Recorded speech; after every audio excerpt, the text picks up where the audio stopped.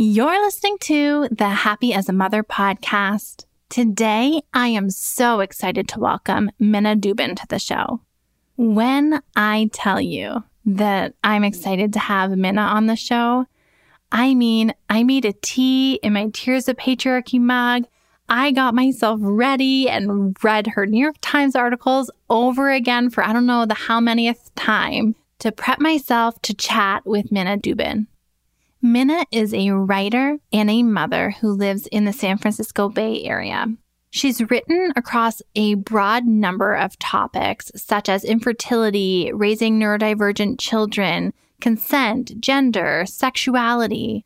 But Minna's writing focus took a little bit of a twist and turn when she released her first essay on mom rage in the New York Times in 2019.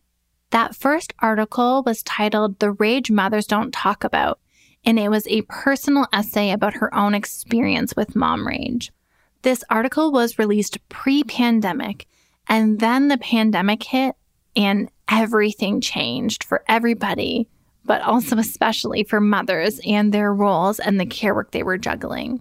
Several people started to reach back out to Minna about her work, and she released another article in the New York Times called I'm Going to Physically Explode, Mom Rage in a Pandemic. If you've been around here long enough, you know that I love to break down the walls of shame and guilt around mom rage and anger in motherhood. And I am so excited that Minna was open to coming and joining me in this conversation because her take on this experience is so relevant, timely, and needed. This episode feels more like two friends getting to know each other over coffee. Enjoy this conversation with Minna Dubin. Mom rage is something most of us don't like to talk about. Nobody posts on social media or tells their mommy group about how angry they get or the time they lost their cool. But the truth is, we all experience this. It's nothing to be ashamed of. And with the right tools and strategies, you can learn how to handle your anger so that you can parent more freely. Dr. Ashurina Ream, Psych Mommy, and I want to help give you those tools for your toolbox so you can understand your anger better, plan for it, and have a range of in-the-moment strategies for managing it. So we set out to create a self-paced, easily digestible course that dives deep and offers insight into why we feel anger, strategies for preventing it, how to control it in the moment, and how to repair after those human moments where we miss the mark.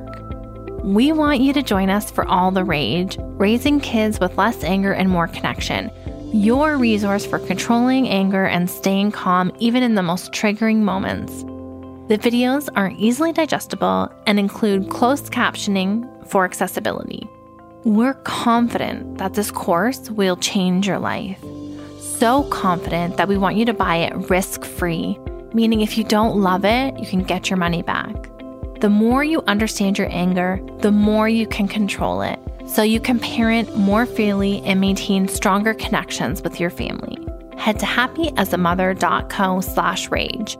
That's happyasamother.co/rage.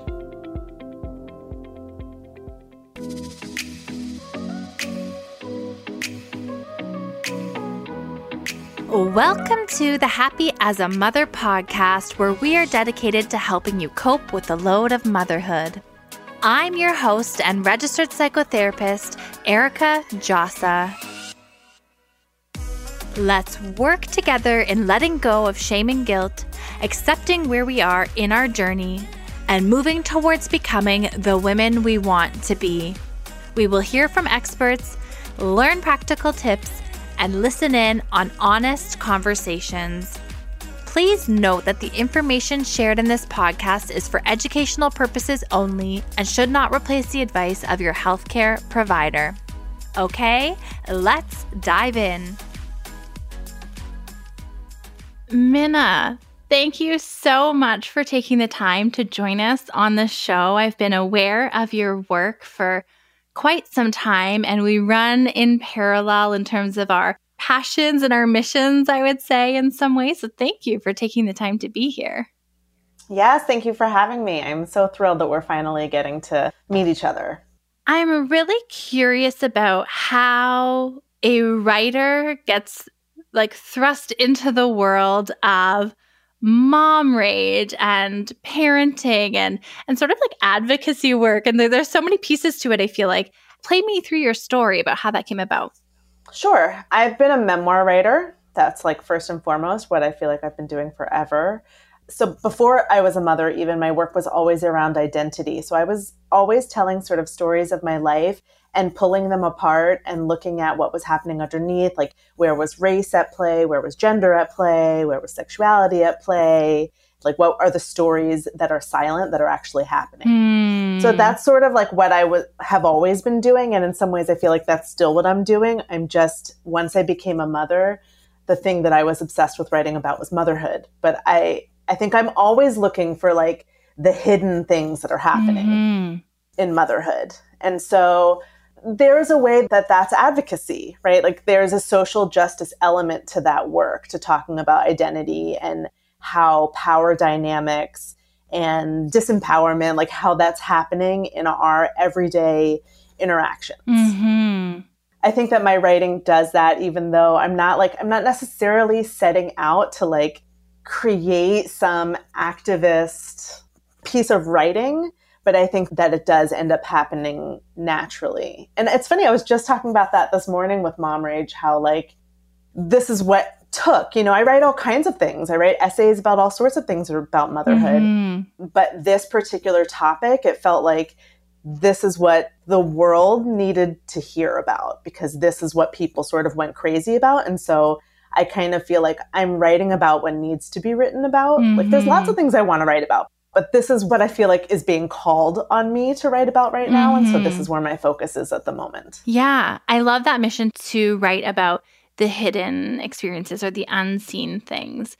Your essay that came out, it was 2019 was the first one, right? In the New York Times. Yeah. And that was sort of a personal essay recounting your own experience with mom rage. And as you can imagine, as somebody who talks a lot about mom rage on my platform, has like a workshop that turned into an e-course and all these resources, seeing and reading your story is one that is just like, I've heard it hundreds and thousands of times from women that are struggling with, okay, I enter into motherhood and I've got this intensive mothering, this perfect mother ideal in my mind that I am going to be the most gentle and nurturing creature to like engage with this child, right?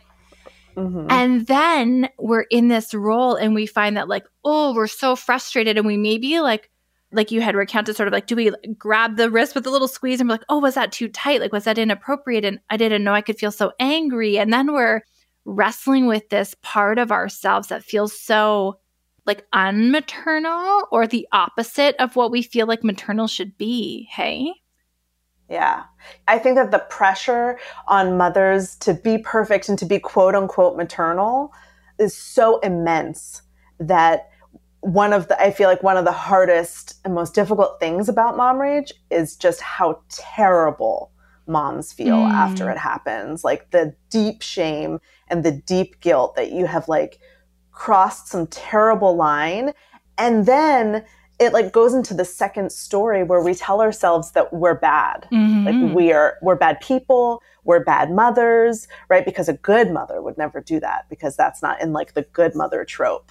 Right. Like a good mother is like endlessly patient and kind and nurturing and whatever.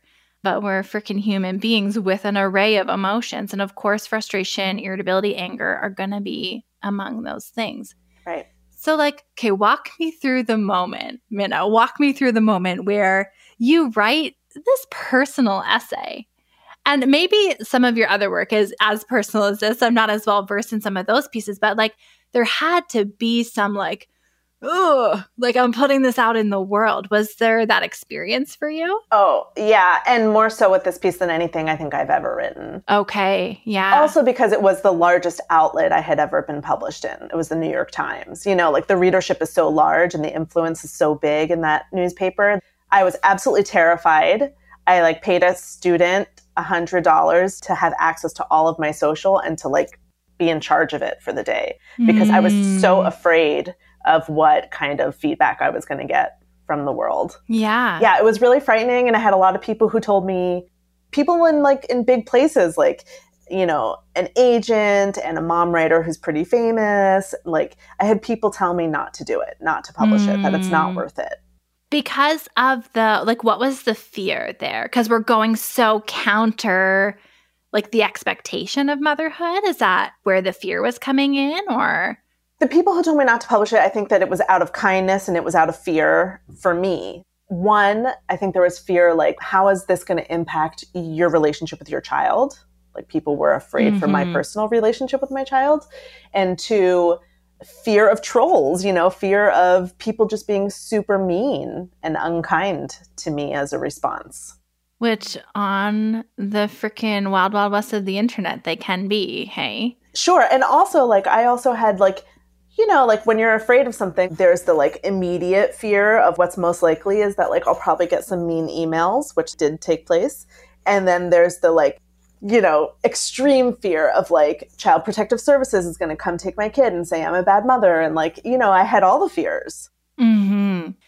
That particular fear is something that I feel like every listener who has had rage or angry thoughts, or even like intrusive angry thoughts that can be violent in nature, doesn't utter them out loud because of this, like, can I tell my therapist? Because I know they have a duty to report. Like, is family services going to get involved? Like, there is just this wrestling with these big emotions. And then it goes so deep into shame and underground because of this fear. And then we feel isolated. We're like silos in our own motherhood experience, taking all this stuff underground, thinking we're the only ones, when if we could break through and pierce this shame that we experience, we would recognize, like, we're not unique in this. Yeah. Yeah, I think that was the power of the article, actually, of that essay, and what it did and why it impacted so many people is because, I mean, every email that I got was more or less the same. And it said, I thought I was all alone and I was sure I was a terrible mother. I mean, every single one. And it just, like, it showed, like, I mean, I think motherhood is isolating already. Modern motherhood is pretty isolating. And then I think mom rage just adds this deep isolating experience and this just such a thick layer of shame that to be able to read that, I think for many mothers was like, oh my God, maybe it's not just me. Maybe I'm not so terrible. And the relief, that was such a relief for so many people. And then was a relief for me too. Right. Like, oh, it's not just me either. Like, look at us, like, universally connected in this experience. Yes. And while it is a painful experience and uncomfortable, there's something about feeling like we're not the only one going through it that gives us some, like, solstice and some comfort to know that, like, you know, we're not inherently bad in any way. Exactly. Yeah. Yeah. Okay. So then that's 2019. This essay goes kind of bananas. And then there was another New York Times feature at sort of the first couple months of the pandemic-ish time, hey? Yeah. Yeah. So around April, like a month after the April, May, the first couple months of the pandemic, when we were all sheltering in place, I started getting all these emails again. You know, I got a big influx of emails when the article was first published in September of 2019. And then in the spring of 2020, I started getting all these emails and I was like, oh, moms are having a really hard time and they're Googling mom rage. And they're finding that article. Like, that's what's happening right now. And so I contacted New York Times Parenting at the time and said, I think something is happening. I think that mom rage is, like, off the charts right now and that we need to interview people, basically. And we need to write an article about mom rage in a pandemic. Yeah. Yeah, it reminds me of, like, other articles that came out about, like, moms going to, like, scream in a soccer field during the like, all of these really relevant articles that came out that gave some language to what we were all experiencing at that time. Right. But those articles, the moms going to scream in a field, that was recently. That was like 2022 or at the end of 2021. It was really recently. And I think, to me, I see that as a progression of my article in 2020, because at that point, that was like moms banding together, moms banding out of isolation and saying, I'm going crazy. Like, I think that the conversation around mom rage that has evolved has let moms talk to each other. And so community is able to be built. Whereas I see that as beautiful, as a way to, like, break out of the isolation. Yeah. Yeah. It's one of the interesting pieces. Like, I also get interviewed on other people's podcasts often about mom rage. And one of the biggest things that I feel myself repeating is like the tools in itself to manage the rage are not like proprietary to any one person. Like any of your therapists can teach you this, but it is the ability to get through the shame and to move through this initial experience, this belief that I'm a bad mom, that this is counter, quote unquote, what a good mom should look like, and to like move through that shame experience. Yeah. To be able to even accept and understand that anger is a part of our humanity, to then learn the skills. Like the skills are like almost the easy last step. Like I say that they're hard and I am still always practicing them. Like they're a forever journey and practice. But the like even getting over the hurdle to be able to learn the skills is just what your articles is really helping to like blow open and have these conversations about it. Right. Because you can't move into the skills until you can jump over that shame. Like the shame just like wants, shame wants to keep things hidden. Mm-hmm. You can't move into action if you're just hiding. Yeah.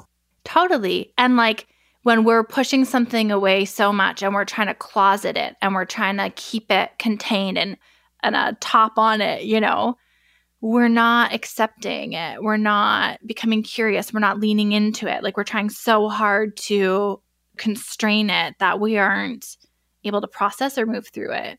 Right. Yeah. And I have found that curiosity, when you said that, I was like, oh, yes. I have found that to be like one of the biggest pieces of it, that like if you can push past the shame and look at your rage like as a friend.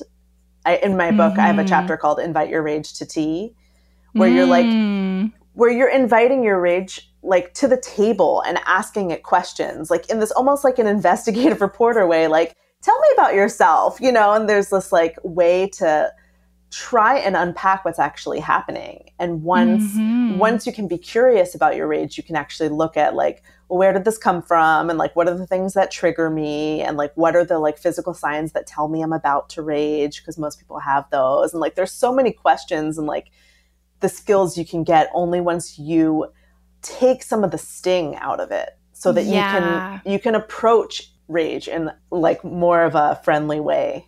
Totally. I want to dive into all the areas of your book. I know you're working on it. Like, how did this progress then? So like there was such a response to both of these articles in the New York Times that this led into like a book proposal and down that route. There was such a response to that 2020 article in particular. I mean, okay. The 2019, the essay has been republished by the Times twice since the original publication. But it was that pandemic article that like really did things. I think it was just the perfect article at the perfect time. I think moms just were really just insane in that moment and just losing their minds. That a couple of agents reached out to me wanting me to write a mom rage book. And I was like, no, I don't want to write a book about this. I felt nervous about my relationship with my kids. And I was just like, I don't want to be the mom rage lady. Mm-hmm. And basically I thought about it and I decided that I tried to hold on to like, what is the point? Like, I think I got driven by the activist point, like we were talking about, of can I do something that's going to bring moms relief? And I felt like I could. And I also, as I started thinking more about mom rage and writing more about mom rage, I also started placing it in a cultural context. Like in that first essay, I don't place it in a cultural context at all. I'm not talking about the society. I'm not talking about the oppression of mothers, like none of it. And I think over these years, as I've been interviewing moms and researching maternal anger and all that stuff, I now am seeing it in this larger context. And so, I mean, my son will talk to me and be like, well, like sexism and racism and mom rage. Like he like. How old is he? He is 9 now. Okay, yeah. I also have a 5-year-old. So he like, I feel like I'm in a better place around like the idea of writing a book about mom rage that he's in, because I'm also like, it's not his fault that I have had these struggles. And it's not like the onus is off of me, but it's also not 100% my fault. Like it's in this larger context. And so I slowly started to feel like it wasn't going to hurt my relationship with my kid to write this book. And like, this is the book that the world needed me to write and that I would do it. And so now I wrote a proposal Yeah, I can relate to that feeling. Like I frequently share bits of my motherhood journey on the podcast and across social media to like help empower and inform other moms. And I find I really walk this line where I'm always thinking about my kids and their consent and how this impacts them.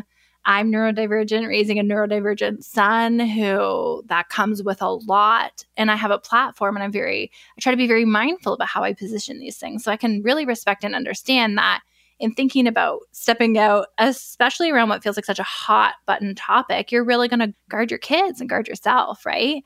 Yeah. Yeah, it makes so much sense. Okay, so this book, and I know it's not going to be out and I'm going to be like sitting on the edge of my seat till like the end of this year, whatever. We'll have you back. I can't wait. But I'm so curious to understand from your perspective how we're defining mom rage. Like, let's start there. Like, what would we say mom rage actually is? I think of mom rage as this like growing, unspoken emotional crisis that's affecting moms of all socioeconomic groups, and it's worldwide. And it's caused by a few things. So it's caused by the overwhelming stress and expectations of modern motherhood, combined with this debilitating lack of support that comes from both within the family structure and the societal systems. Mm-hmm. So like when I say family structure, I'm talking about like the majority of mothers being the primary parent, shouldering, being the like manager of the house, doing most of the care work, the domestic labor, the invisible labor, keeping like the family's to-do list in her head, those kinds of things. And then when I say societal systems, I mean like the fact that like women are doing this labor of creating and rearing the next generation. And that's a work that goes unacknowledged, unpaid, and unsupported in terms of like there being no federally mandated family leave, and that healthcare like federally cuts off, like Medicaid cuts off after 6 weeks postpartum for moms. That moms are paid less than every other adult at their paid jobs, including dads, including non-parenting women, that there's no free childcare, that there's poor and endangered access to birth control and abortion, like all the things. Yeah. So those are like the things that feed into mom rage, in addition to parenting is hard and frustrating. Yeah. Right. Those are like the underlying hidden things that are happening. Yeah. Like what I'm hearing and what I usually deal with in terms of mom rage is like within the individual. Like I am a clinician that works with the individual on their individual coping skills, right? So I think of mom rage in the context of how it feels in your body and how you move through it and understanding our triggers and this individual piece. But we can't look at the individual without stepping back and looking at the context in which they're mothering in. Right. And like I purposefully prepped my like Tears of the Patriarchy mug to sip my tea as we chat because like you and no one can just hear us. They can't see me in my tea mug. But like I come from a very evangelical Christian upbringing, and I never would have thought of myself as a feminist. I never would have thought of myself as like using words like patriarchy and things that just felt so, I don't know, different, foreign to me. And then I got down the road of motherhood studies and how mothers are so oppressed in the systems, like the way that things are structured around. I'm currently working on a project, prepping a proposal on The Invisible Load, a book talking about cognitive labor, the invisible load, the emotional load that we carry. Yep. And like the absolute zero value that care work is given. And then you can't help but be like, what in the F is going on around here? Like, this is just, talk about like adding to the anger that I may have already had around these topics. And it's just, I don't know, it's totally mind opening to see the context in which the individual is mothering. Yes, totally. And I've been looking into Silvia Federici, who was one of the founders of the Wages for Housework movement in the 70s. And her stuff around just like, it's not even about the wage, right? It's not even about like if mothers were to get paid. It's about seeing the work in the home as actual work. Yes. And not as like, oh, well, we're doing it out of love. This is because we love them. Right. This is because this is like what I was supposed to do as a woman. I'm meant to be here and procreate, right? Like it's not that either. Yeah. Yeah. Yeah, so I'm exploring it right now anyway for one of the chapters about this idea of like, just and care work. Like, it's often mothers who are taking care of elderly people as well in the family. One of the things that inevitably comes up anytime I share about mom rage on social media, elsewhere on the blog, why are we calling it mom rage? It's just rage. This is a human experience. Have you come up against this feedback in your work? I have come up against it. I think that some people think that it's belittling in some way to call it mom rage. Mm-hmm. But for me, I find that mom rage is a very gendered experience. Right. I also find that whenever I talk about mom rage, some man comes up to me and is like, what about dad rage though? Right. And I mean, I have a couple of responses to that. One is, why do you have to make this about you? This is a conversation in which mothers are located at the center. Right. Like, this isn't about you, number one. Yeah. Yeah. You know, I just did that thing with my hand. One of my rage tells, my physical tells that I'm like about to lose it, is that my hands get involved. I love it. I'm sure I probably do similar things, or I probably have like a little, I don't know, a little bob that happens or something. But yeah. Mm-hmm. But also, like, I mean, yes, dads can certainly rage, right? Emotions don't discriminate based on gender or sex. Mm-hmm. But moms and dads are not playing on the same field. Like, there's all these socio-political implications and like disempowering gender dynamics at play that have these historical roots in the cultural expectations of gender-specific parenting. Yes. Dads aren't under that same pressure that moms are under. They're not usually the primary parent. And also, anger is viewed differently in gender. Like, mom's anger, you know, they're viewed when they're angry, they're seen as being shrill or bitchy or naggy. And when men are angry, it's like an alpha sign, you know, they're like, they're respected more. Like, studies have been done where in the workplace where men and women were watched as they were angry, and the study participants thought that the men who were angry had higher positions of power and the women who were angry had lower positions of power in the workplace. And they viewed the men's anger as situational, like, well, he was angry because this and this happened, or those people were kind of being like not very nice. But when women are angry, it's viewed as being a personal issue, like a character flaw. Right. And then we view ourselves that way too. Like, if my husband gets mad or like will like rage at the kids, when it's over, he doesn't feel bad. He's not like, he won't sit in a shame spiral for 3 days about it. You know what I mean? He's like, he also views it as situational. He's like, well, they were really acting out. And I do too. I'll be like, those kids, they were being really annoying. I like totally see his, like, it seems reasonable. But if it's me, it's like, she's out of control, you know, and I feel terrible about it. And I'm like a mess for the next 3 days. Like, I don't think I'll ever drop the mom in front of mom rage, because it is not, we don't have level expectations of how we control this emotion for parents. Like, if I am meant to be the primary nurturer that is calm and gentle all the time, and that in my mind is what it means to be a good mother, then when I experience anger, I feel that I'm the opposite of that, right? Like, I feel bad. I feel unworthy. I feel like I'm not maternal. Like, the things that I hear come in stories from people and in my DMs about how I question whether I was even supposed to be a mom to begin with. And then you've got dads who experience rage, who, like, the anger is one of their main emotions that they're sort of conditioned to be allowed to show, right? So it is a very unique and different experience for women who are told that they need to be quiet and calm and nurturing to have such intense feelings of anger. Yep, totally. I'm like, I don't have anything to add to that. I'm like, yes, you're right. Yeah.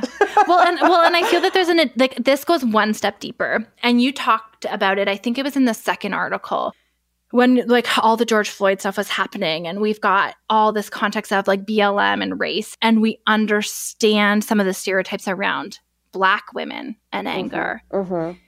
And so we as mothers already feel like we need to be, you know, endlessly calm and nurturing. And then you've got Black women who are stereotyped as being angry and then are also mothers. Like, I don't know, there's something here that just feels very challenging for Black women to navigate, because if I've got this internalized myth that I need to be nurturing, and then, I don't know, people perceive me as angry, or I have to be that much more calm, I don't know, there's something there. Yeah, well, I mean, even when I'm talking about, like, you know, men, when they're angry, they're perceived as alpha, as like empowered and dominant. Like, that's even very different depending on race, right? Because Black people, and specifically Black men, are penalized for their anger particularly if it's shown in front of white people. And mom rage, just like mom rage rage doesn't discriminate based on gender, mom rage doesn't discriminate based on race. Like, all moms can, of course, experience mom rage, but the social implications that race plays on it changes the playing field. It has been much, much harder for me to find Black moms who want to get interviewed and talk about their mom rage, because it doesn't get viewed the same. Like, they don't get the same forgiveness. They don't get the same second chances. And they already have that stigma of the angry Black woman on top of it. And I think it's also different. Like, if you feel like your children, if you have Black kids and you feel like your children are endangered in the world, I also, you know, wonder if that affects the way that you are going to interact with your children. Whereas if you have white kids and you're not worried about them in the world, I wonder if it's easier to, I don't know, to flip out at them. I mean, I have interviewed Black moms for the book, but one of the Black moms, her rage, she talked about it, she internalized it. She wouldn't yell and stomp. She would leave a lot. She would disassociate. She would go right into her screen. She would self-harm by drinking. It showed itself in a different way. It had more of an internalized element.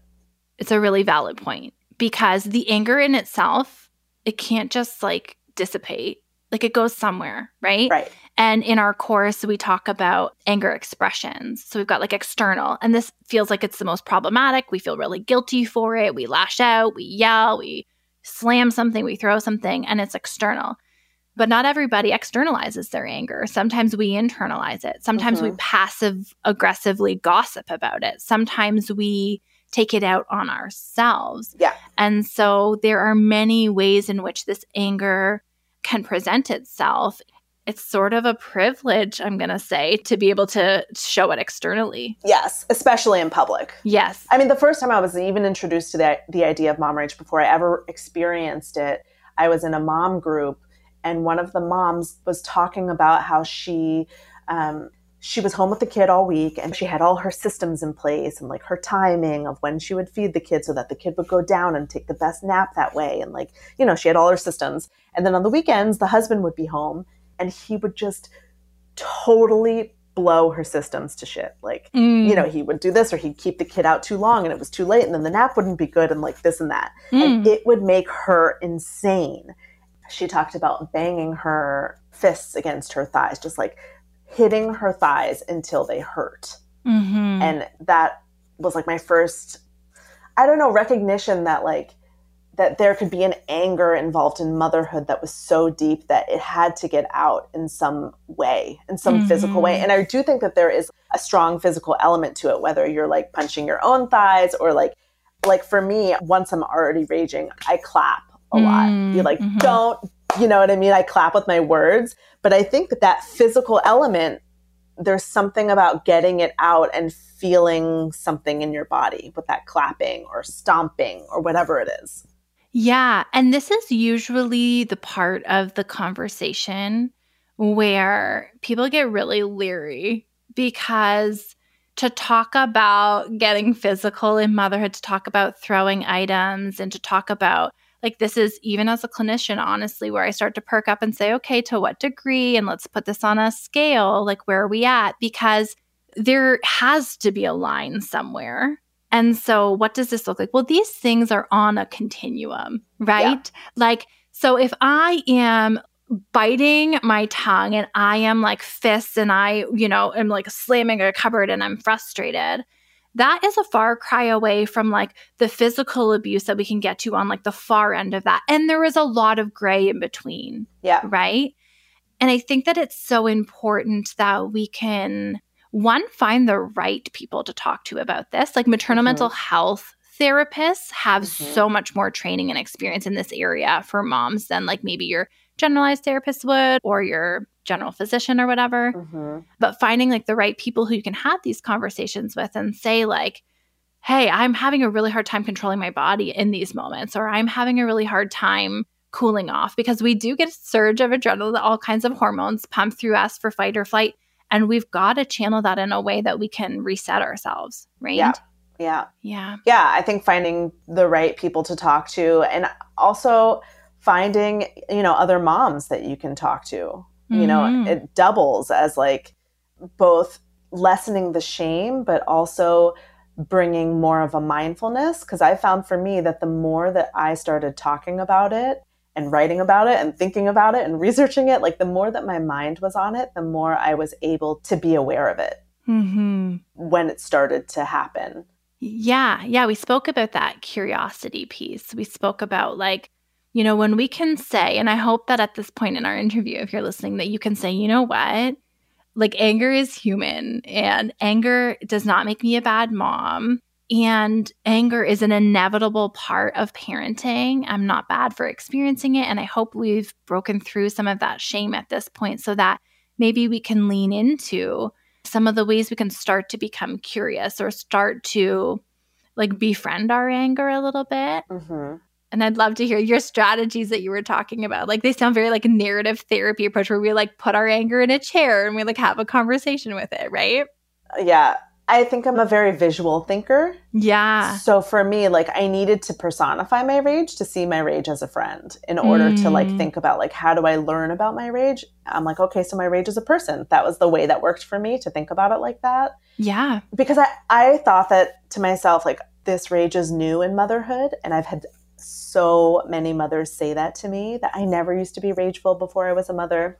Yes. But I actually think that that's not true for a lot of people. I think that if we really dig deep and we can look back and look at where some of our triggers come from, and when we find those trigger moments, we can often find the places where like our rage began, even if we weren't stomping around throughout our whole lives. Like that the rage isn't necessarily new, and the triggers that cause the rage aren't new. Potentially the expression of the rage is new. Maybe it looked differently before or something along those lines. Or was smaller. Exactly. Yeah. Right. Because the stress also may not have been as acute. Right. Yeah. So finding the triggers for me has been really important, both to forgive myself and also to know myself, to be like, okay, I get super triggered around anything that feels like patriarchy or like I'm being disempowered or put down or something. Those are triggers for me. And then I've talked to moms who have code words also with their partners, where if the partner is like, you're going a little too far, they have a code word that they'll say. And I found that if you can figure out how to utilize your partner, it can be really helpful. In mom rage, I find that it often separates partners because you don't want to talk to your partner about it. And it's just like this terrible thing between the two of you. But your partner is the one person, if you have a partner, who knows your mom rage the best, the adult who knows it the best. And so for me, I found I was able to like have that moment where I could ask him, can you observe me and tell me if you notice anything that's like happening before I start to rage, so that I can become mindful and know my cues, be like, oh, this is happening. And we had a conversation and he was like saying something and I was getting really upset and I didn't even know I was getting upset. And then it was my turn to respond. And I responded really slow and really deep. Each word I go, I will allow you, like just like that. And he stops me and he goes, is it happening right now? And I was able to stop and do kind of like a body scan and ask myself like the underneath the rage and ask myself, where does it hurt? What are you afraid of? And the minute I did that and I hit on where it hurt and what I was afraid of, I burst into tears. And then he was able to come towards me. Right. Instead of me pursuing with my anger and him retreating, which is the dynamic that often happens between us, where he'll run away because I'm angry. Instead, I hit the vulnerability, and then he wasn't afraid, and we were able to get into it. This dynamic is something that I hear from so many people. Like, I don't rage or get angry with my child, but my partner, on the other hand, they're a whole grown adult. Like, they should know XYZ, right?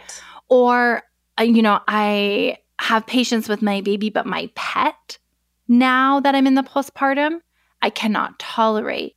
And so I think that even the targets of our rage can be different depending on the person. For sure. Or maybe we have a certain like restraint with our baby, but we don't with our partner or whatever. Like the targets can look different for people. And so when we're talking this rage and motherhood, I think that we're talking beyond just even our child, because I've seen this have significant impact in partnerships as well. Hey? Yeah. I think that mom rage can be directed at children. It can be directed at partners. I never thought about pets, but yes, of course, it could be directed at pets. It can also just be directed at the systems, at like the societal systems. I've heard about it being directed just at men in general across the board. Even though it's called mom rage, I call it that because it's the mom, not because it's being aimed necessarily at the child. And it can be internal. Totally. Yeah. Yeah, and I think that that's important to note. And for those who are thinking and maybe evaluating some of this for themselves as they're listening, it's like becoming really curious about, as you had mentioned, the triggers, who the trigger is, what the trigger is, the targets, the people that we take our anger out on.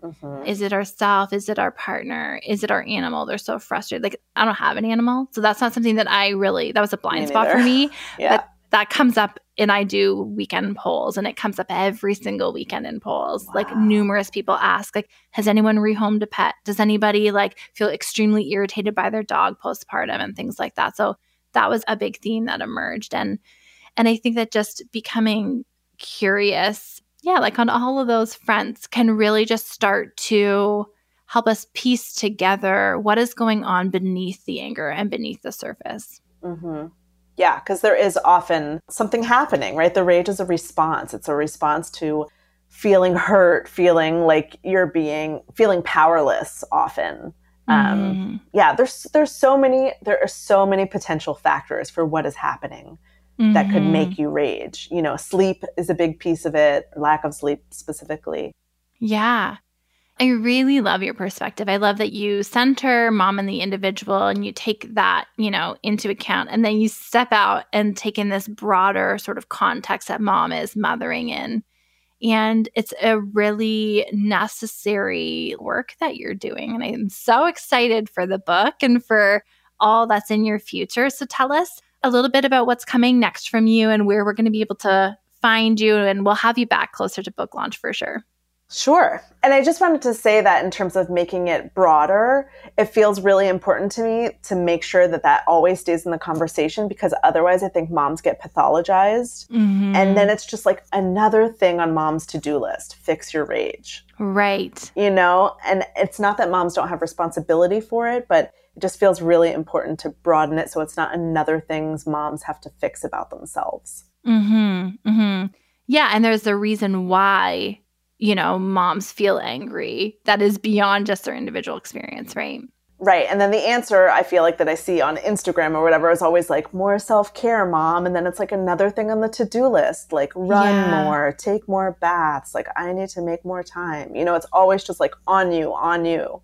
Which still feels like another thing that we're failing at, right? Because then if we're not doing that, and then if we're getting angry, it's because I didn't do enough self-care, or I didn't do enough whatever. And it's just, I don't know, it feels this like we have to be perfect sort of cycle.